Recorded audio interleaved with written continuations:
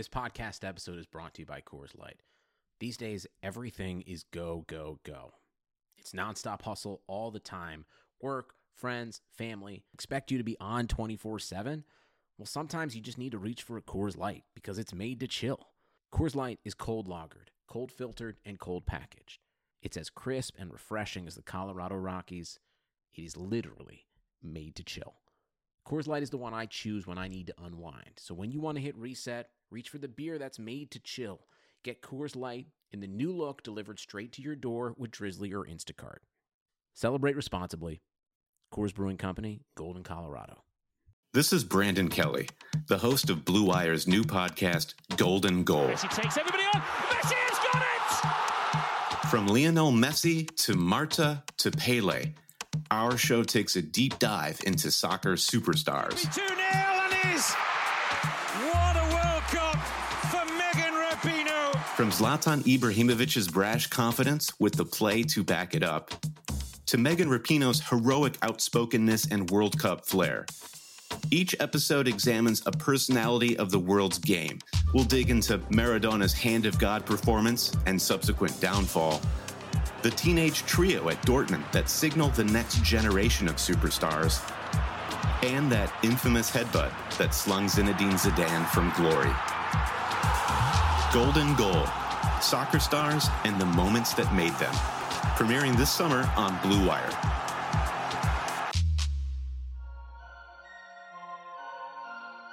Baker Mayfield, undraftable, off my board. The Cleveland Browns select Baker Mayfield. What a beautiful throw by the Baker. Big Tom! Hasta la vista, baby! Touchdown!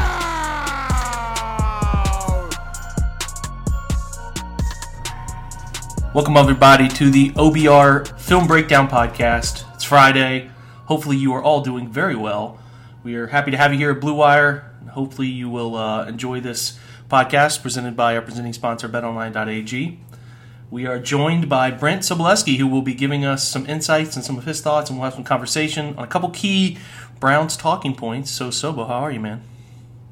I'm doing well, and in the last few days we've experienced the ups and downs that are, well, that is the NFL quote-unquote season, right? That what we've experienced this offseason. For Browns fans, they should be super excited about the Myles Garrett news. That's a wonderful decision by the front office, and the correct one, might I add. But then in the same time, if we're looking at it from a league perspective, a sobering day, Thursday, with not only the Washington scandal coming to light, but also that the fact that the NFLPA and the NFL still aren't on the same page with an agreement to move forward this season, even though two teams report for camp come Monday. So it's coming down to the wire, my friend, and let's hope we have football, but we do so in the safest way possible. Yeah, big deadlines are hitting, and I don't think people understand just how coin flippy it is right now. I certainly think there's a bad turn that this could take next week, where we see a lot of teams withdrawing or holding off from camp, and then the important names in the negotiating process for both sides kind of stalling on this thing because it's just so hypercritical and there's just so much on the line, and it feels like one side's wanting to buckle to the pressure and the other isn't, and it's weird, man, and I don't know where it goes, and we could probably have a better discussion about this when we do know next week or the week after as teams start to report or deny reporting or whatever the outcome is. It's nice that the Browns have a front row seat to the whole process, especially from player side. Guys can get answers from J.C. Tretter. That's a unique sort of thing for Cleveland, which is great. But I don't know, man. I don't know where it goes, and I'm not going to pretend to know, and we're just going to have to sit here and react to the news as it trickles out. And you talked about the biggest piece of news that we are certain about, and that's that the Browns locked up Myles Garrett, which is like you said, fantastic and the right decision, and all the above, and the $125 million and $50 million guaranteed, and all that great stuff. The first Browns player since Joe Hayden, right? Or no, it'd be Bitonio got a second contract, but like first Browns first-round pick since Hayden to get a second contract. Something like that. I don't know. It's all murky. But, yeah, man, give me your, immediate reaction in terms of, detail about it, sort of your feeling about this and Myles' reaction. He had a Zoom press conference today where he went into detail about a lot of his thoughts and where he's at. And Yeah, I mean, I don't know how there's any argument that this isn't the right decision. It's really cool, too, and the talking point is, you know, in a draft that had Patrick Mahomes, right, I think the biggest thing that speaks volumes is you know, they didn't take Patrick Mahomes there, and nobody really says anything about that. That's how good Myles is, right? Like, they kind of muted it. Yeah, that conversation came later when they screwed up with the 12th overall pick.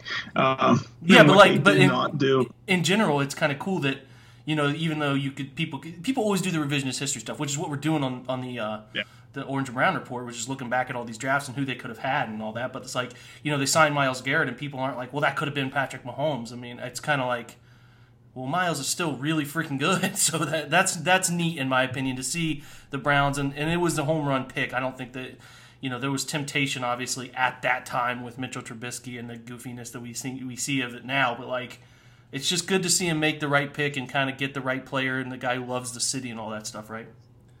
Yeah, absolutely. And I mentioned that later pick simply because a lot of people bring up how they missed on a quarterback. Well, the reality is, at that time, Patrick Mahomes was not considered a number one overall candidate. He wasn't even considered a top 10 candidate, to be quite frank, when you go up into that point. And he was more of an enigma that people absolutely loved his potential, but they didn't know exactly and weren't sure who he was going to become as a player. And where he landed was the absolute perfect spot for him, and it's allowed him to develop and blossom into the NFL's best player. But at that time, and this is what really lends into this conversation, is Myles Garrett was the number one overall prospect. He was the number one overall prospect in August.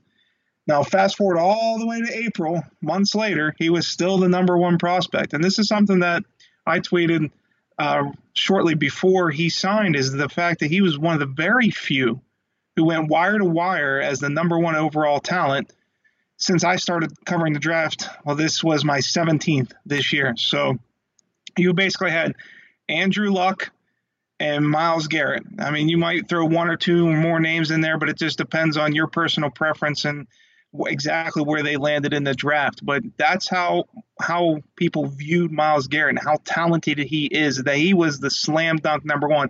I should also throw Jadeveon Clowney in there as well, because they were the three that everyone knew and saw the ability, and it was off the charts. And now it's presented itself on the field. And what we talk about in the draft so often is translatable traits. And what do you see on the field at the college that will lend to the professional game and to make you know that they are going to be capable of being dominant players at the next level. And with Myles, there was just so much. I mean, he was legitimately the complete package. He was as big. He was actually bigger, heavier, not quite as tall, but heavier than Jadeveon Clowney, just as explosive, just as strong, if not more so. He was fantastic. And now that we're seeing it correlate to the field, he's worth every dime the Cleveland Browns are going to pay him, because I don't want to be that guy, but I'm going to be. I told you so.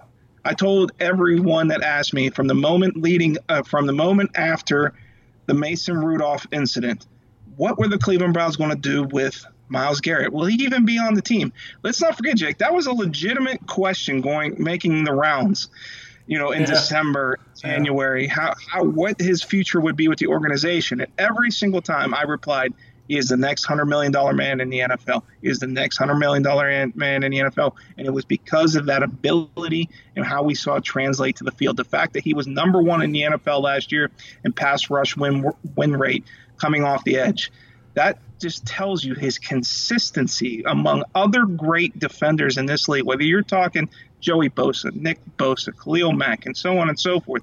Myles Garrett was number one overall coming off that edge and pass rush win rate. And that shows you just how supremely talented he is. And the fact you get it done now, you identify and you pay early, right, Jake? That's the guardrail. Yeah, and the teams that do it.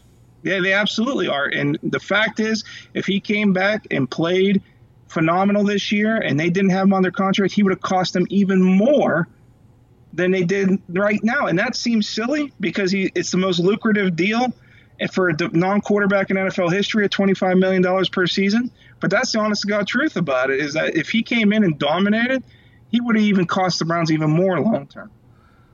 Yeah, it's a great move. It's an absolute no-brainer. It's just as much a no-brainer as picking him was giving him this second contract. And, one ugly night, one ugly decision on nighttime football when it's in front of America was never going to change that. It was never going to change that. And you're spot on. And I honestly get a kick out of how much it bothers some people, especially people who cover the Pittsburgh Steelers. It's just been really funny to watch people get bent out of shape about a decision that was going to it was never not going to happen. You're telling me the Browns are just going to draw this thing out with him and allow him to leave because he made a rash decision in a moment of frustration that a player was coming at. It's just silly. It was silly from the start.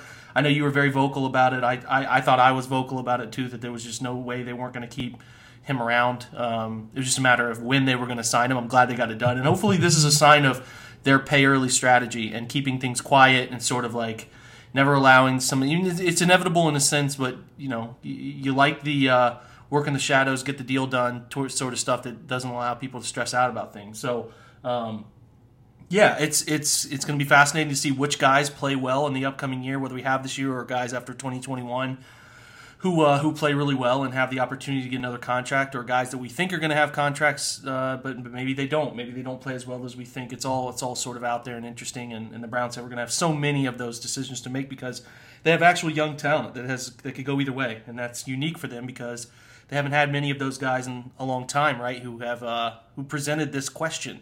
Seems like so often they've drafted guys in the first, second, third round, so it's like, we'll just kind of, they'll get cut. It was a question of whether they make it through their first 4 years of their rookie deal, let alone get a second contract. So, it's great to see. It's great to see this decision was made by an analytically driven front office on Myles, and then in a roundabout way, circuitous path, comes back to them making the decision to keep him, which is a good sign. It's been a very good offseason. Look, you don't get to grade these things in terms of like you're too close to it to really make a great grade, but there's nothing but glowing positivity going on about Andrew Berry, not just from us, people who cover the Browns and want to feel optimistic about it, but from people who cover the league and other GMs who are saying the same thing. So it's great to see a unified vision. We've talked about this all offseason, but this is all good to see, and it all falls in line and sort of works itself in fashion of and you see the parallels going on in Washington, and it's nice to see your own front office in Cleveland, who's been through some pretty grim, disgusting things in their past too,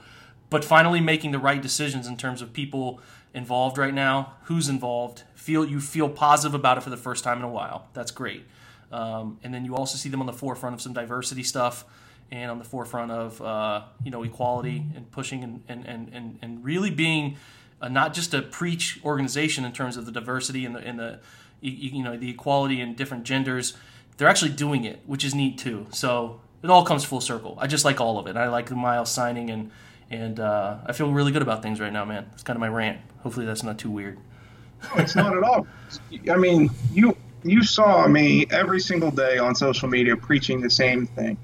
And it was accountability within the organization and creating a top-down philosophy where everyone was working and pulling in the same direction. I've preached it for year after year, basically since Jimmy Haslam took over as the owner of the Cleveland Browns, because he created what I deemed the boardroom approach, meaning he would have heads of departments all reporting to him and none of them working conjunctively as a business. And it automatically led to infighting and failure after failure. And we're seeing a completely different approach. And I wanted to bring up an article, and I don't know if you discussed it on the podcast this week, Jake, but if you read The Athletics Ben Standig, where he went to agents anonymously to discuss how their offseason went and how they viewed moves around the league.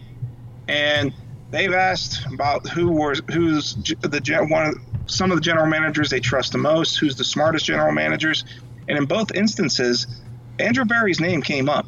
Now, mind you, this is his very first offseason as an NFL general manager, and he's already building said respect within the agent community.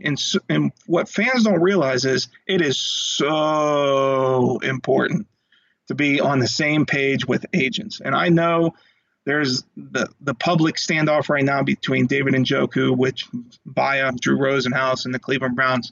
But when other agents, generally speaking, are looking at you in a positive manner, They're more willing to look at you. They're more willing to sway players to your organization. They're more willing to do deals. And all of these things make your job easier simply because you are being professional. They respect you. And they understand that you potentially have the organization going in the right direction. And you're seeing all these fall in line, whether it goes from free agency, then into the draft, then into contract negotiations. And all of them have gone rather smoothly for Cleveland this offseason, other than the Njoku factor, which, quite frankly, I still don't understand why he would be, for lack of a better term, prompted to go to seek a trade, as we've discussed previously. But otherwise, it's been an outstanding offseason from Cleveland from top to bottom. And I think it's because Jimmy Haslam finally committed to an approach. And we don't know if that approach is going to work. We said it over and over again. But the fact that everyone's actually doing the same, working cohesive. Absolutely, man. Great points. You hit it on the head with it. We're not saying it's going to work. We're not saying it's promised to work, but you can only judge things as things come. And as of right now, everything looks the way it's supposed to look. And even with Njoku, they haven't panicked. They haven't made a knee-jerk trade. They've been calculated. I'm sure there are good discussions going on behind closed doors. And you just feel positive about the approach they're taking. And as of right now, all we have the evidence in front of us. We feel good about it. Look, speak of feeling good about things, betonline.ag is going to be there for you as the sports world comes back. NBA and MLB are destined to come back here, it looks like. We'll see about the NFL and all of the risk that comes with that in college football. But you need to get there and get their welcome bonus using the promo code BlueWire. You can get that welcome bonus, which is just different than a lot of other companies who have welcome bonuses that are tough to gather. It's not the case at betonline.ag. It'll be there quickly for you to use and make some money off of. They have the 24/7 poker and online gambling rooms that are there for you if you ever want to, go down that road and that endeavor. They have future bet props that you can take advantage of, and then other sports are currently back: NASCAR, UFC, and golf. The Memorial's going on here in Columbus. You can bet on any of those things. Make sure you're going there using that promo code BlueWire. Get that welcome bonus. We appreciate the support from BetOnline.ag, so make sure you use them.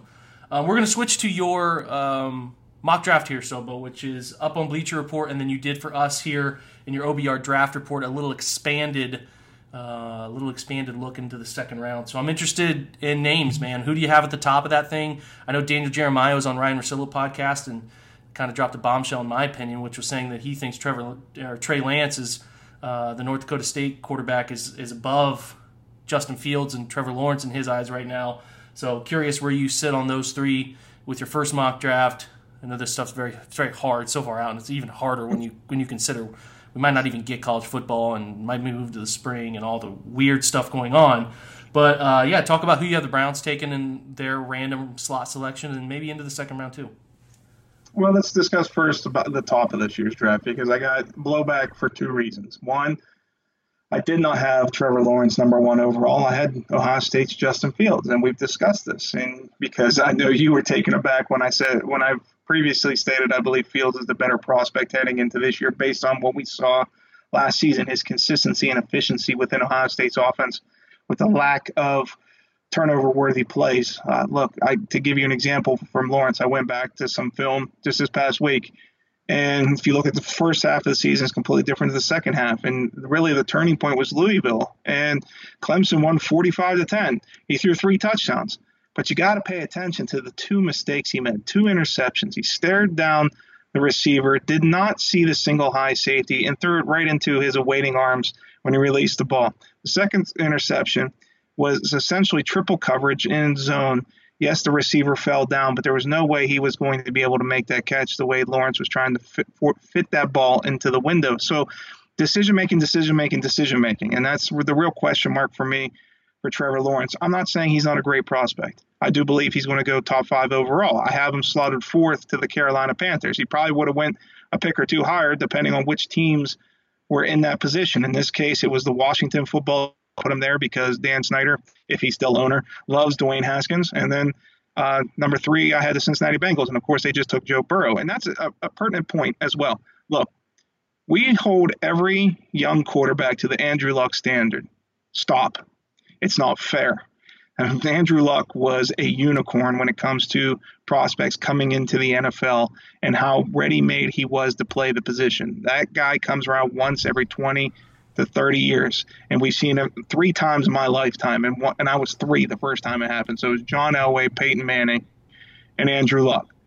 You don't reach that standard very often, and they barely come around. So look at them through the lens of their classmates. When you have a Justin Fields, when you have a Trey Lance, they're all legitimate top 10 talents and could go top 5, if not 1, 2, 3, depending on who's selecting. That's the capabilities each one of those have, and I receive plenty of blowback from that because I'm already hearing that Lawrence is going to be the number 1 overall pick, because that's the right thing to do right now. You know, you're in July and you've already set your mind to who's the number 1 overall talent, because if I remember correctly, Joe Burrow was going to be the number 1 overall guy at this point last year, right? No, Joe Burrow was forgotten about soul, man. Yeah, I actually had a Charlotte radio host who maybe Cleveland local radio listeners remember, Nick Wilson, who used to be on 92.3. He's now down in Charlotte, a friend of mine. He had me on the show, and I gave him that same point. And I asked him about Burrow because he made the claim that Lawrence is going to be the number 1 overall pick, and I basically stupefied him because he's like, oh, well, yeah, good point. It's just because things change, man. Look at Burrow. Look at Kyler Murray. Look at Baker Mayfield. None of them were leading into their final season in campus. Now, as it pertains to the Cleveland Browns, obviously I stuck with defensive line with the 17th overall pick. And by the way, I didn't set the slotting for the draft. That was by the Vegas, specifically the Caesar Sportsbook, so don't blame me for where the Browns are drafting. I had them at 17 taking Alabama's Christian Barmore. And the reason you like Barmore is that, look, 1 start last year. That's it. Huge projection. I'm not going to even argue that. But what does he fit when it comes to Cleveland? Yeah, underclassman, check. Young, check. Major pipeline team, check.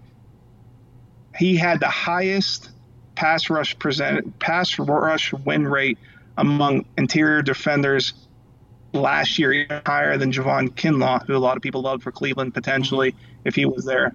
So there's 4 checks right there for Cleveland that fits what the types of things they want. So if he continues to mature and develop as we expect now that he's entering a full-time role, he could be an absolute monster. And quite frankly, another point I brought up in the piece, and I just want to bring it up again because this is important. I mentioned age, and when you looked at what Andrew Berry did in his first class, this was a huge sticking point, right? You go with Jacob Phillips instead of Malik Harrison. You go for the younger option than the older option. Yes, you had a defensive end who's the second-rated defensive end for most people going into the 2021 season or draft cycle, and Carlos Basham Jr. from Wake Forest. Basham turns 24 in December, so that might be an automatic check mark against him when it comes to the Cleveland Browns. Now, in the second round, a familiar name for a lot of people, I had Asante Samuel Jr., cornerback from Florida State. And what I really loved about him, and I don't know if you got to watch any of him last year, Jake, or since the offseason started, but his feet in and out of his break. Now, mind you, Florida State runs a ton of bail technique, meaning he's deep and dropping into coverage well before the ball is snapped in most cases. But when he's in the nickel and you see him in his back pedal, you can tell he's been taught by daddy really well. Yeah. And those choppy feet are so quick in and out of his back pedal and into ear holing the wide receivers. It's really special to watch. And I think he has a great future as a nickel corner, especially when in Cleveland, you don't know long-term what's going to happen with Kevin Johnson specifically, or even Terrence Mitchell. So someone like Samuel coming in with his ball skills and flexibility to play inside-outside would be a really great addition to a position Cleveland values very highly. I like both of those picks, especially considering, what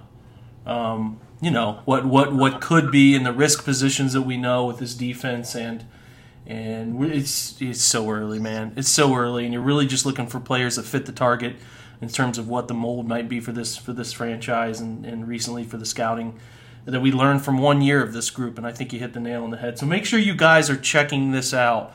The first one is on Bleacher Report, this recent one here following up on it and expanding, and you get profiles of the Browns picks, like he said, Christian Barmore's profiles here in a first glance and a first glance of Asante Samuel Jr. can learn something about these guys. So if you're just craving more draft content, which is entirely possible in this fictitious football world that we're living in, you can read both of those. Sobo, anything else to plug before we separate, my man? No, coming up on this end, got a few things on the other side of the work schedule. But, I started this week's article. I kept it mock draft heavy because I didn't want to be a downer, Jake. Look, we can be in a place where we're looking at no season, and then how do you evaluate these young men? So keeping them in mind and understanding where they are from a skill set perspective now will be very important long term.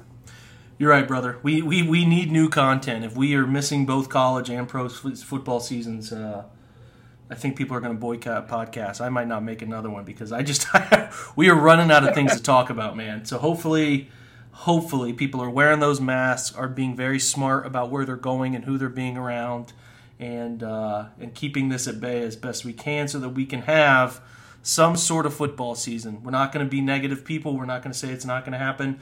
It could very well happen. You just want everybody to be safe, and hopefully that is the case in your personal life as well. So a big shout out again. Sobo, thank you for joining me, man, taking time out of your Thursday night here and talking about your stuff. Make sure you're reading his content that is up at the OBR right now. Learn about those 2 draft picks and about his approach in general. So, Sobo, appreciate you, my friend. Thank you for having me, Jake. I always look forward to these conversations. I'll talk to you next week, buddy. Thanks, brother. All right, guys, we are out until next week. We will have something up on the Browns offensive line. I'm going to get with Brandon Thorne from The Athletic. He's going to talk with me about some scheme stuff that he knows about the wide zone system that he's learned from Joe Gibbs' offense way back in the day, and talk about where he has the Browns offensive line in general. And we are going to keep digging. We're going to get our shovels out and dig for content, dig for angles on this team. We're searching, folks. We're searching. So I will be making a quick appearance on the Les Levine show tomorrow. That'll be up. I'll repost that. The folks over at Cleveland.com asked me to be on that, so I'll pop my head in there and say hello and answer some Browns questions. And hopefully you can check that out. Otherwise, that's it for the week. Going into the weekend, hopefully you guys are having a great week. You can have an even better weekend. Should be nice weather. We appreciate everything you guys do, listening to these, joining us, supporting the OBR. And hopefully you are ready to get some football going here, and hopefully we get some of that football as well. We'll keep you guys informed as best we possibly can. Thanks again for joining us. Until next time, go Browns. Sugar Ray Leonard, Roberto Duran, Marvelous Marvin Hagler, and Thomas Hearns. Legends, whose four-way rivalry defined one of the greatest eras in boxing history. Relive their decade of dominance in the new Showtime sports documentary, The Kings, a 4-part series premiering Sunday, June 6th, only on Showtime.